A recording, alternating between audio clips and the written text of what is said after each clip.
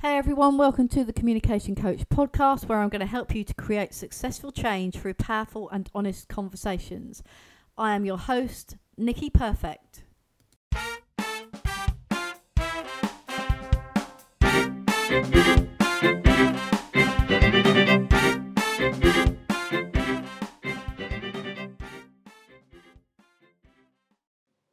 Hey everybody, and welcome to this episode of the podcast. Today we're going to talk to Susie in Conversations from the Coffee Shop.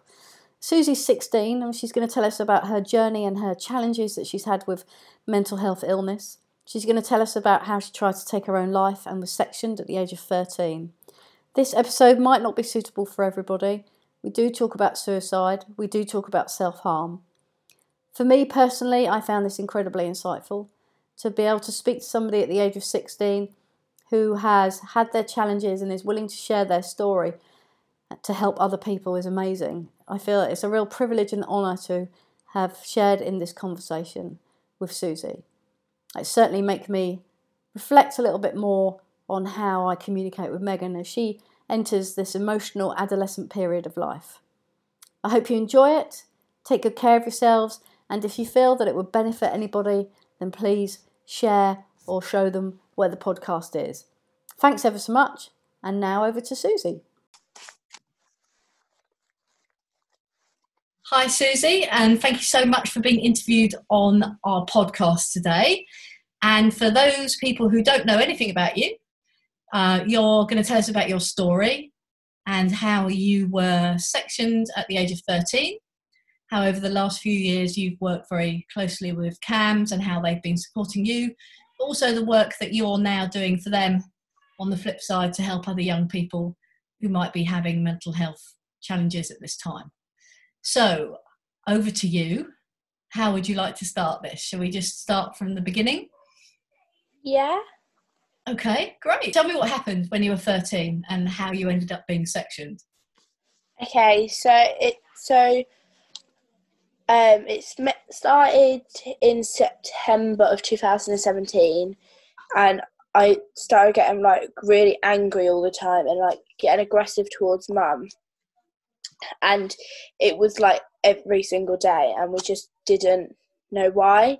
So Mum went and spoke to school, and they got a family intensive support worker involved.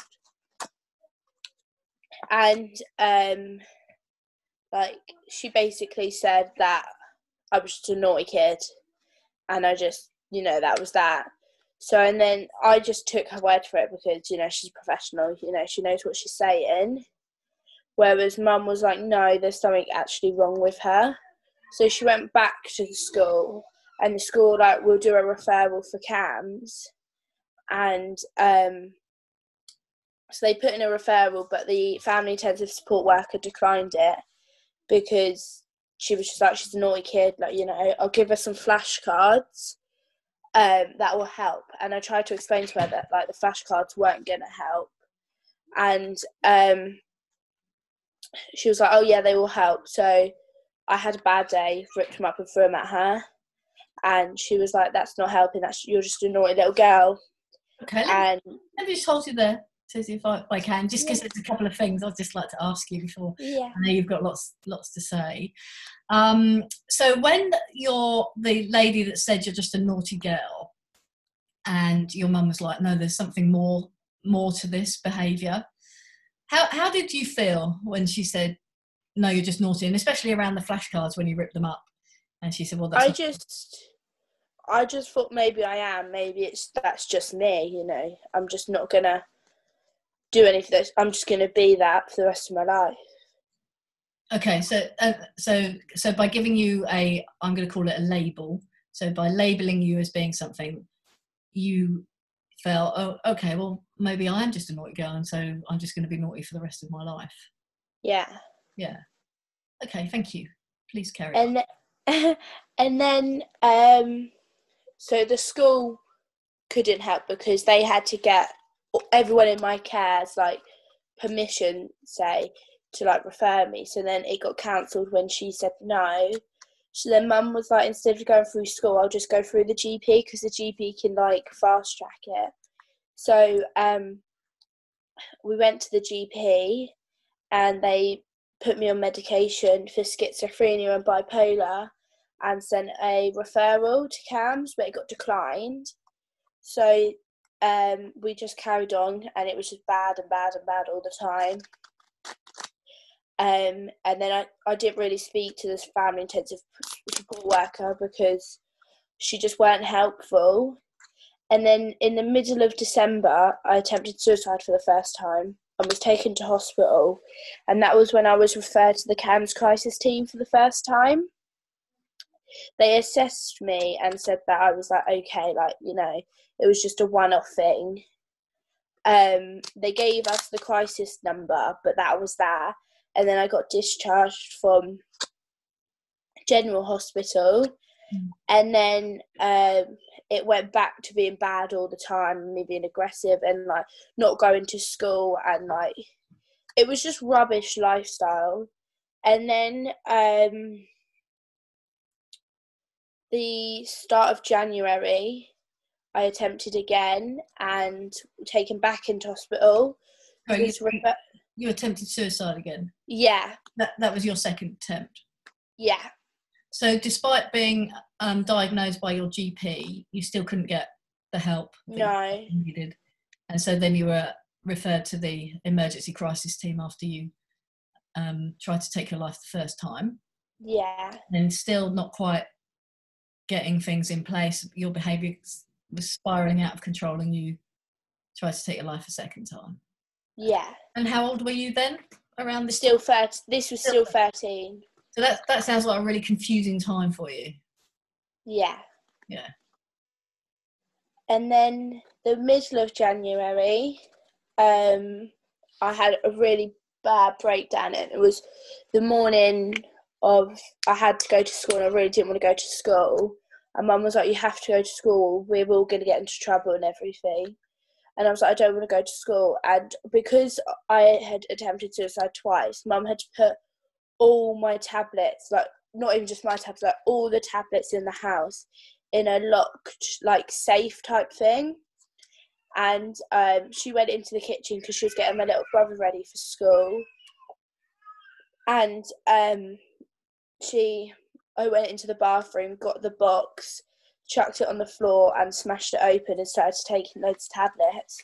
So Mum freaked out and then called for an ambulance, and it was like one of the worst days of my life. And I went, so then because of what had happened, the police turned up as well, and so it was paramedics and police, and like they were all really amazing, like they were really supportive, and they tried to calm me down before getting to the hospital, like getting into the ambulance. It weren't like they just rushed me into, they like tried to like calm me down, and I told them I didn't want to go, but they were just like, you have to, like we have to check you over. So then I was got taken. Oh no, I've just missed. Oh, that's okay. Have you missed a bit out? Yeah. Okay, just go back to that bit, that's fine. So the start of January, when I attempted for the second time, when I was taken into hospital, that was when they referred me finally to CAMS, and I was seeing a psychiatric doctor at CAMS, and she said that the medication I was on wasn't the medication I should be on, so she tried to like minimalise it. And then I had a few sessions with her, and it was really good. And then she wanted me to start like therapy, so that's what I was going to start. And then a few days after the meeting, which was like the middle of January, was when I had a huge breakdown and couldn't cope any longer, and that's when I attempted suicide again for the third time.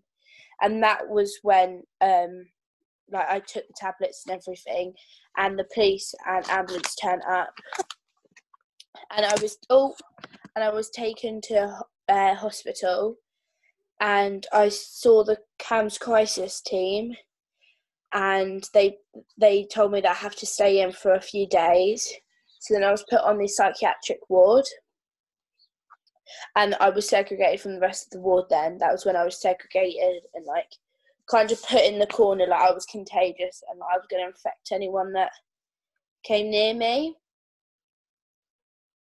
And then sorry, Susie, can I just ask a question around that? Yeah, because you said a couple of things just in that bit around you spoke to somebody before you were sectioned and they really helped you. You enjoyed that. What was different? What was it about that?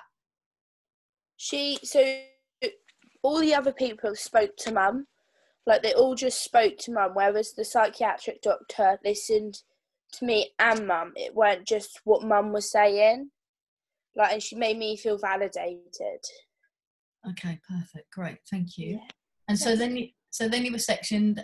You went onto the psychiatric ward. Oh no, so I was on the general for a couple of weeks. Yeah. And then they sectioned me and I was taken to Rochford, which is roughly about 95 miles away from home. 95 miles away from everything that you've known. Yeah. Yeah. And you said that they segregated you on that ward? No, so they segregated me on the general ward. Yeah.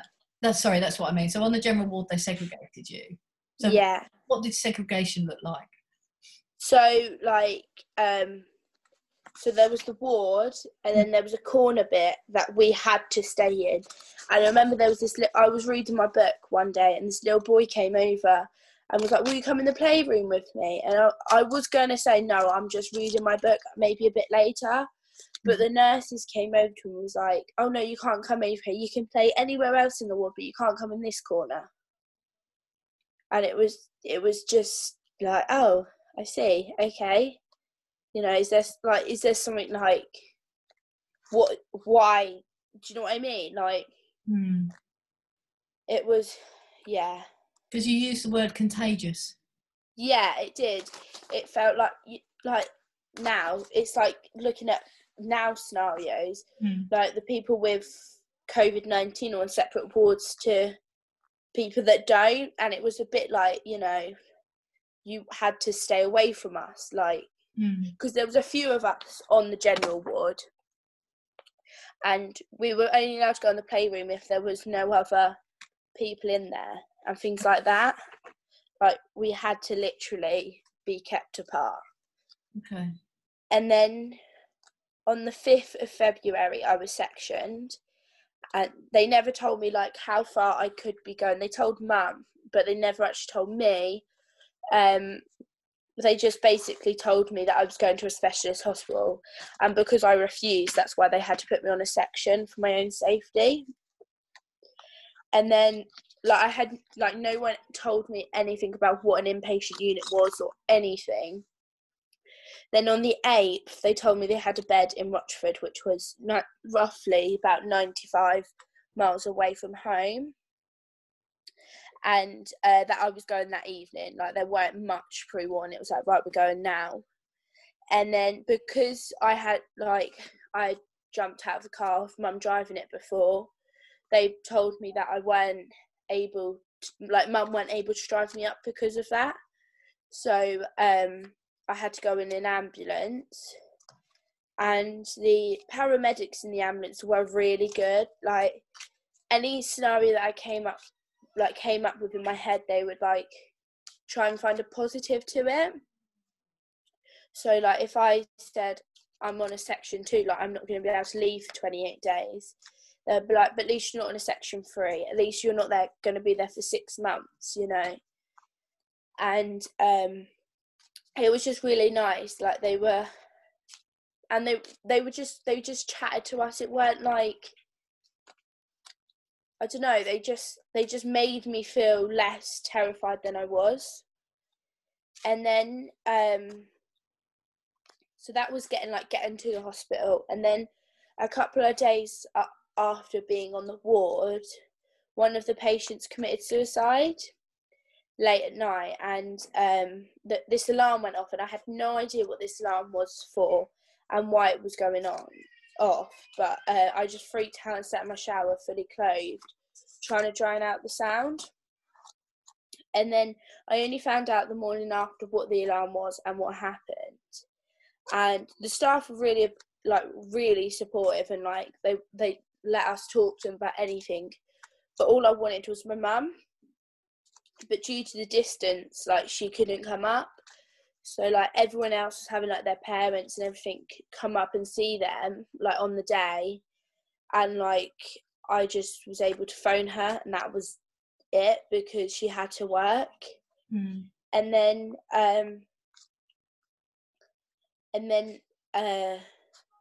Can I jump in? And it was snowing. And it was yeah. snowing. And it was snowing. So, Mum, that sounds like it wasn't just because you had to work, but you couldn't come up because it was snowing, so you couldn't actually get there. Yeah. Would that be fair to say? Yeah. Didn't even remember the snowing. Yeah. But yeah, and then, like, the whole dynamics of the ward completely changed after that. And yeah, it was just that we all came together, but we were all distant at the same time. And then that's an interesting statement that you just made there. We all came together, but we were very distant at the same time. So if I can just sort of summarise what you've just said to us in those last few moments. So you've been sectioned, you're on a ward, you're a long way from home. The staff were fantastic to you. They let you talk about anything, and it sounds like you got on pretty well with all of them, most of them, whichever. And then one evening the alarm started to ring, and unsure of why, you sat in the shower fully clothed to try and drown out the sound of the alarm. And it's only the next day you realise that the alarm had gone because one of the girls that were in the unit had committed suicide, taken her own life. Yeah. And then it was really nice because it was February half term, so, like, we were all off school, and but, like, the teachers still came in, so, like, we could go down to the education centre and, like, just get away from the ward for a bit. And then hold on.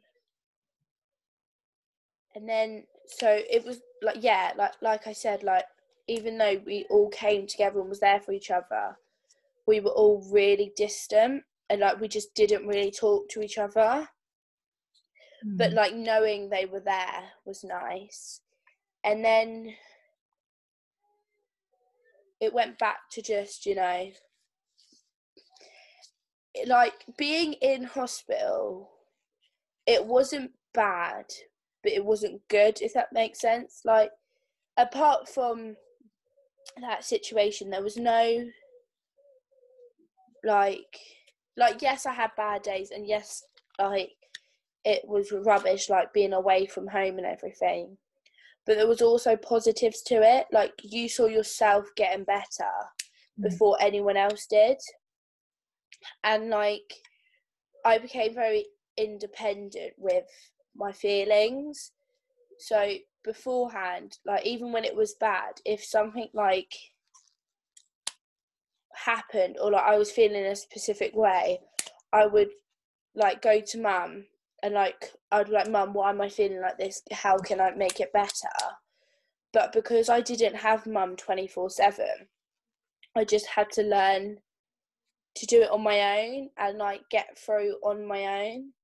So even though I know that, like, Mum's there to talk, like, even now, like, I've learned, like, from then I learned how to do it on my own. Like, it's not like I need somebody to tell me why I'm feeling like this and things like that. So it helped you to sort of work out, okay, I'm feeling this way. I don't know why I'm feeling this way, but actually there's a way that I can work out what it is and how I can change that a little bit. Would that be right? Yeah. But, like, on my own, instead of having someone there. Yeah. So yeah, and then I got discharged from hospital on the 5th of May. What was the diagnosis, if you don't mind me asking? What did they diagnose you with? Was conduct disorder, separation anxiety, and sibling rivalry disorder. I think that's it. And then, so I got discharged, and then the school started off really bad. They just expected me to go straight back into school. And like, I was just like, I can't do that. I went from being around the same 6-7 people every single day to then go back to school where there's like 200 plus people just in my year. So eventually we got like the perfect phased return for me. And then, so it started off that like I would just go into school to like have a meeting with my teacher. And then it started off me going in, signing in and having a meeting with my teacher. And then I started signing in and having my cam sessions at school. And then it went to me going in my uniform and having cam sessions in at school. And then I started going to one lesson. And then I built it up. And by December of 2018, I was like in full-time school. And then summer of 2018, so it's back and forth now. Summer of 2018, I had a meeting with CAMS to see if I wanted to join DBT group, which was a new group they were starting. And they wanted to see if I would try it out. They thought it would really help me. So I was like, I'll give it a go. You know, there's not much to lose if it doesn't help me.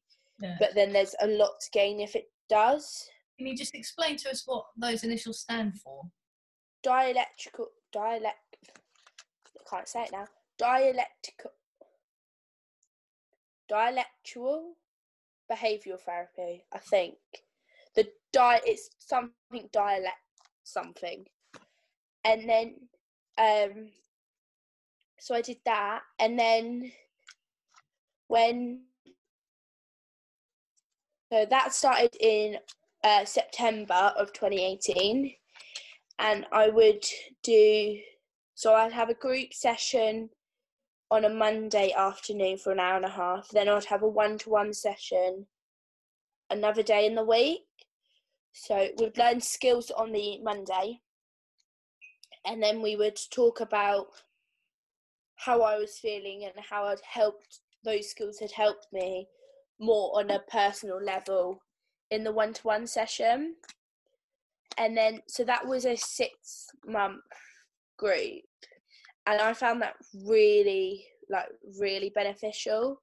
Like, that literally was one of the things that like still helps me today. And then it came to my last session of DBT, and the weekend before, it kicked off again, and it went back to how it was before hospital, and it was like really bad. And then we got to group, and Mum spoke to the CAMS group, because she had a parent group as well, and she basically just told them that she'd had enough and she can't do it anymore. And then when my group finished, they got me to come and speak to her, and Mum was just like, I can't do it anymore. And she was like, I just want to go home and leave you here. And they said that if she does that, like, she can do that, but it would have to go under abandonment, and Mum didn't want to do that. So she basically said, like, this was the last straw. If anything happens again that bad, then like, okay, it's like she can't do it anymore. Yeah. Can I just hold you there a sec, Susie? Yeah. Take you back, because when you said, can you just explain what you mean, if you don't mind, by kicked off? Because it sounds like whatever happened pushed your mum to the edge of being able to cope. Yeah. So so it sounds really stupid, but like, I don't really remember it. So like, majority of the bad days when like I became like aggressive, violent, like suicidal, all of the different emotions, I kind of block out, so I don't actually remember what happened. But I know it was, and I think it was like the whole weekend, like it was really bad. And yeah, Mum just basically said that she can't do it anymore. Like, she's got to think about the other kids as well. So I said to her, I promise you, like, I will fix it. Like, I will do anything I can to make it better. And she was like, I'll take you home, but like after today, that's it. And so then we went home, and since then, there's, touch wood, there's not been like a bad day that bad since. But I still was having my one-to-one sessions, and that came to an end on the 1st of July. I had my last session, and in my meeting I said to my psychiatric doctor and therapist, like, my biggest fear is me going back to where I was because I'm having no support, and like, I don't want to walk out of the CAMS door and like never be able to get the support again. So she said, how about you try like the user participation group, which is basically you're giving back to the service and like helping the service instead of the service helping you. And I was like, I would love to do that because like CAMS kind of saved my life. Like, I probably wouldn't be here if like the support from CAMS. And so I got involved with that, and I genuinely thought it was just going to be, you know, sitting around just chatting and like nothing really going from it, but they just wanted it so it looked good on their part. So I kind of went in with like a kind of a closed mind, like it's going to be rubbish, like, you know, but oh well, I'll try it. And within the first couple of weeks of me being at the group, I did my QI training, which is basically quality improvement training. So it was basically training to say, I know what I'm talking about when I say things need to be improved. Oh, things need to improve. So like, it was basically more of a document. So when I say, like, me and like other people in the group say, this isn't right, I have a certificate to say I know what is right and what isn't right. And then literally, I think it was the end of August, I did my first podcast with CAMS, and it was my first podcast, but it was also the first podcast. So we were just talking about what we had done in the service and things like that. And then in year 11, so when I went to school in year 11, we did, so I was asked to, so a school in Kempston got in contact with Nicky, who is like the user participation lead, and just basically said he doesn't think the people at his, like the students at his school, really understand mental health. Like, they use it as a joke and things, and he wants to educate them. So Nicky spoke to us, and he wanted to do a week's worth of assemblies. So she asked any of us if we wanted to. I was like, I'd do it, you know, just I didn't want to do it on my own because I'd never done an assembly before. So me and another one of the girls did it together, and we spoke to year 9s, which, like, they all looked at us like they were actually listening instead of being there, if that makes sense. And it was nice because you saw the look on their faces when they're like, people who actually go through it. It isn't just a joke. And then I've also been on like interview panels. So if someone was applying for a job and they went to their interview stage, I would be on the interview panel to like say if they get the job or not, and like our opinion is actually valued, and like that was the biggest thing for me, because I was like, I can sit on an interview panel, it's like nothing, like, you know, but when they were actually asking me what I thought about it, I was just like, oh, like people are actually listening to like 15-year-olds at the time. And then today, actually, I did a big speech to I think overall there was 252 people on this call, and I basically just told them my story and their how they've helped, and they wanted to know what they could do to improve. So yeah, and then they also asked me, because they didn't know that I was already involved, but they asked me to help plan the an inpatient unit and get an inpatient unit started up in Bedfordshire. And like there's not many 16-year-olds that are helping set up an inpatient unit in Bedfordshire. So yeah, that's kind of me. Yeah. Yeah, well done you for doing that today. Yeah, that's pretty awesome. I keep nodding. I don't realise that they can't actually see. Yeah, can't see it. Yeah, because yeah. Oh, that's all right. So there's a few things there, and I tell me that if you don't want to talk about anything, just tell me you don't want to talk about it, and we won't. Okay. We'll move on. So we've talked before about what happened to you, and I know at some stage you self-harmed. Yeah. And I wondered if you, because I think I get quite a few people asking me in communication, what can I do? What can I do with my, and it's generally girls, to be fair. The majority of people that speak to me about self-harming, it's generally girls. That might be way off the track, that's just talking from personal experience. But they say, you know, what can I do? How can I reconnect with my teenage daughter and stop her from self-harming? So from your perspective.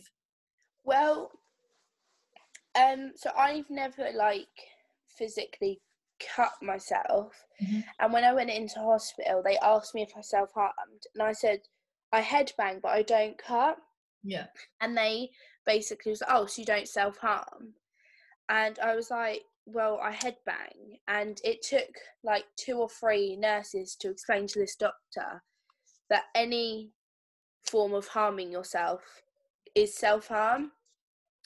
So I remember when I was headbanging, like mum used to just tell me, I want you, like, please just stop it. And one of the things we both learnt in DBT was, instead of trying to make me stop, or mum telling me to stop, instead of that, change it. So I used to headbang onto my bedroom wall, and instead of that, mum would give me a pillow, so I'd headbang into a pillow. So you're still getting like the urge out without harming yourself. Like, do you know what I mean? Like, even though, because some, like with me, it weren't that I was like wanting to harm myself, it was more I wanted to get that like anger out without putting it on anyone else, so I'd put it on myself. Right. Yeah. So like, don't tell them to stop, just try and find other alternatives to it. So because it's easier to change than to stop, if that makes sense. So it's easier to change the behaviour but still get the frustration out than it would be to sort of stop doing it completely. Yeah. Okay. Yeah. So you've come a long way from the age of 13 to 16. Yeah. I mean, I've been discharged from CAMS now because I was readmitted, but now I'm finally discharged completely, and I'm just now with the user participation group. Mm-hmm. So you're going around talking to kids of your own age and younger and older. And older. Because the one I did today was to professionals, like from doctors to nurses to higher doctors, and so. Yeah. And I know when we've spoken before, there's a couple of pieces of advice that you would give to somebody. So if you have a friend who is self-harming, what would your advice or your suggestion be to those people? Well, first of all, I would say don't keep it a secret. Like, even if you tell someone, you're still going to do it.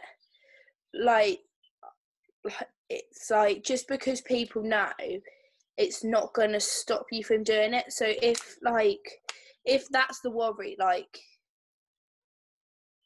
if you know you need to let your frustration out in that way, telling someone isn't going to stop you doing it. It'll just find a safer way of doing it. So like with me, like, instead of headbanging, I spoke to Mum and I spoke to the nurses and doctors, and they said to do it with a pillow. So even though, like, I never stopped, I just found a safer way of doing it. So sometimes, like, talking, they're not gonna always stop it. It's just gonna help, if that makes sense. Probably didn't make sense, but yeah. Yeah, well, it made sense to me. So it's like, if you know somebody's doing it, don't be afraid to get them help, because they're not going to stop just because they've told you. Yeah. And actually helping them to find their way through it will be better than them hurting themselves or getting to the point where they can't see a future anymore. Yeah. And it's interesting when you talk about those times when you were angry and frustrated or suicidal, and that actually the lead up point to that is difficult for you to remember, but you just got to that point. Yeah. And both your mum and you have had some interesting experiences, I guess, over the last 3 years. Yeah, I can see your mum nodding nodding in the corner there. But you've done, I listened to your story, and I can't imagine what it was like for you. But I'm very grateful that you've come on to the podcast to share your story, because I genuinely believe that parents and young people who listen to this it will help them in some way, shape or form. We talk about validation and we talk about listening, and you've mentioned that a couple of times around, people just talking to your mum rather than talking to you about how you felt, almost the expectation that the adult or the grown-up, I say it all in inverted commas, is the person that will understand how you're feeling. Yeah. And actually, you're the only person that can. And it was one time when I was in general hospital, they, how you have your, like, notes at the bottom of your bed? Like, in general hospital. Well, my notes were at the bottom of my bed one day, and I just picked them up and I was like, I'm going to have a read of it. And one of the nurses took it off me and was like, you can't read that, you're not in the mind frame to read that. And I was like, but anything that's written in there, I've been through. Like, it's vivid. Like, I just want to know how the doctors have put how I was feeling, and they just wouldn't let me read it. And I was just like, but it's how I'm feeling, so why can't I? But, like, if Mum was like, oh, can I read it? Oh, that would be fine. It was more frustrating than anything, because it was me going through it, no one else. Yeah, I was the only one that wasn't really listened to. Yeah.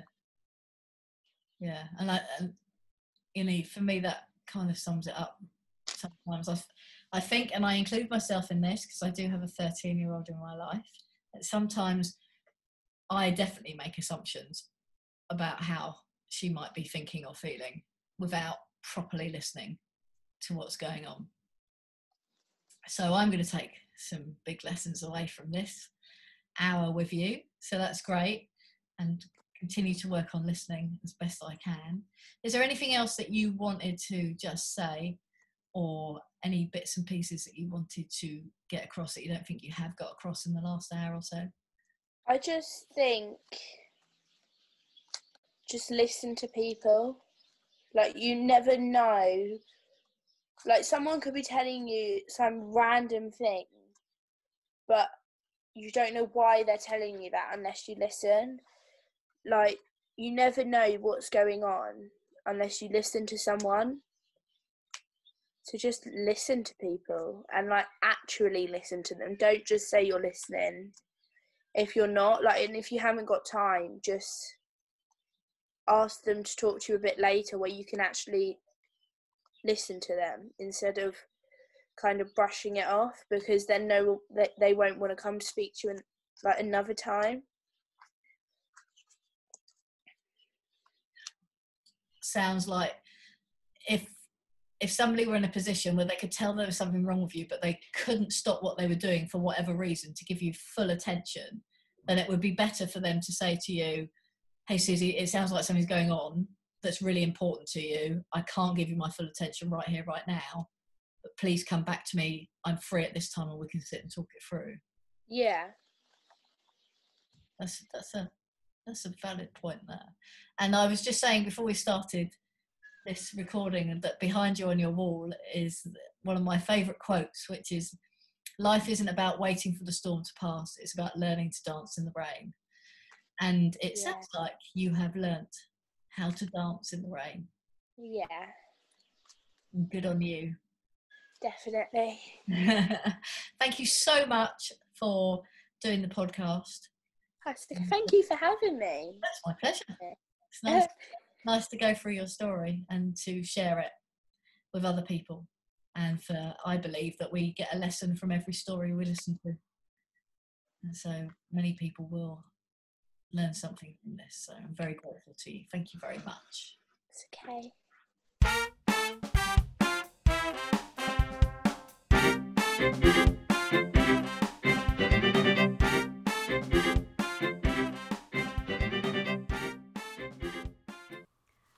Hey everybody, Nicky again. Hope you enjoyed today's podcast and thank you for joining me. You can find me on social media at Nicky Comms Coach at Twitter and The Communication Coach on Facebook and thecommunicationcoach.co.uk. Please like, share and review, and I look forward to speaking to you soon.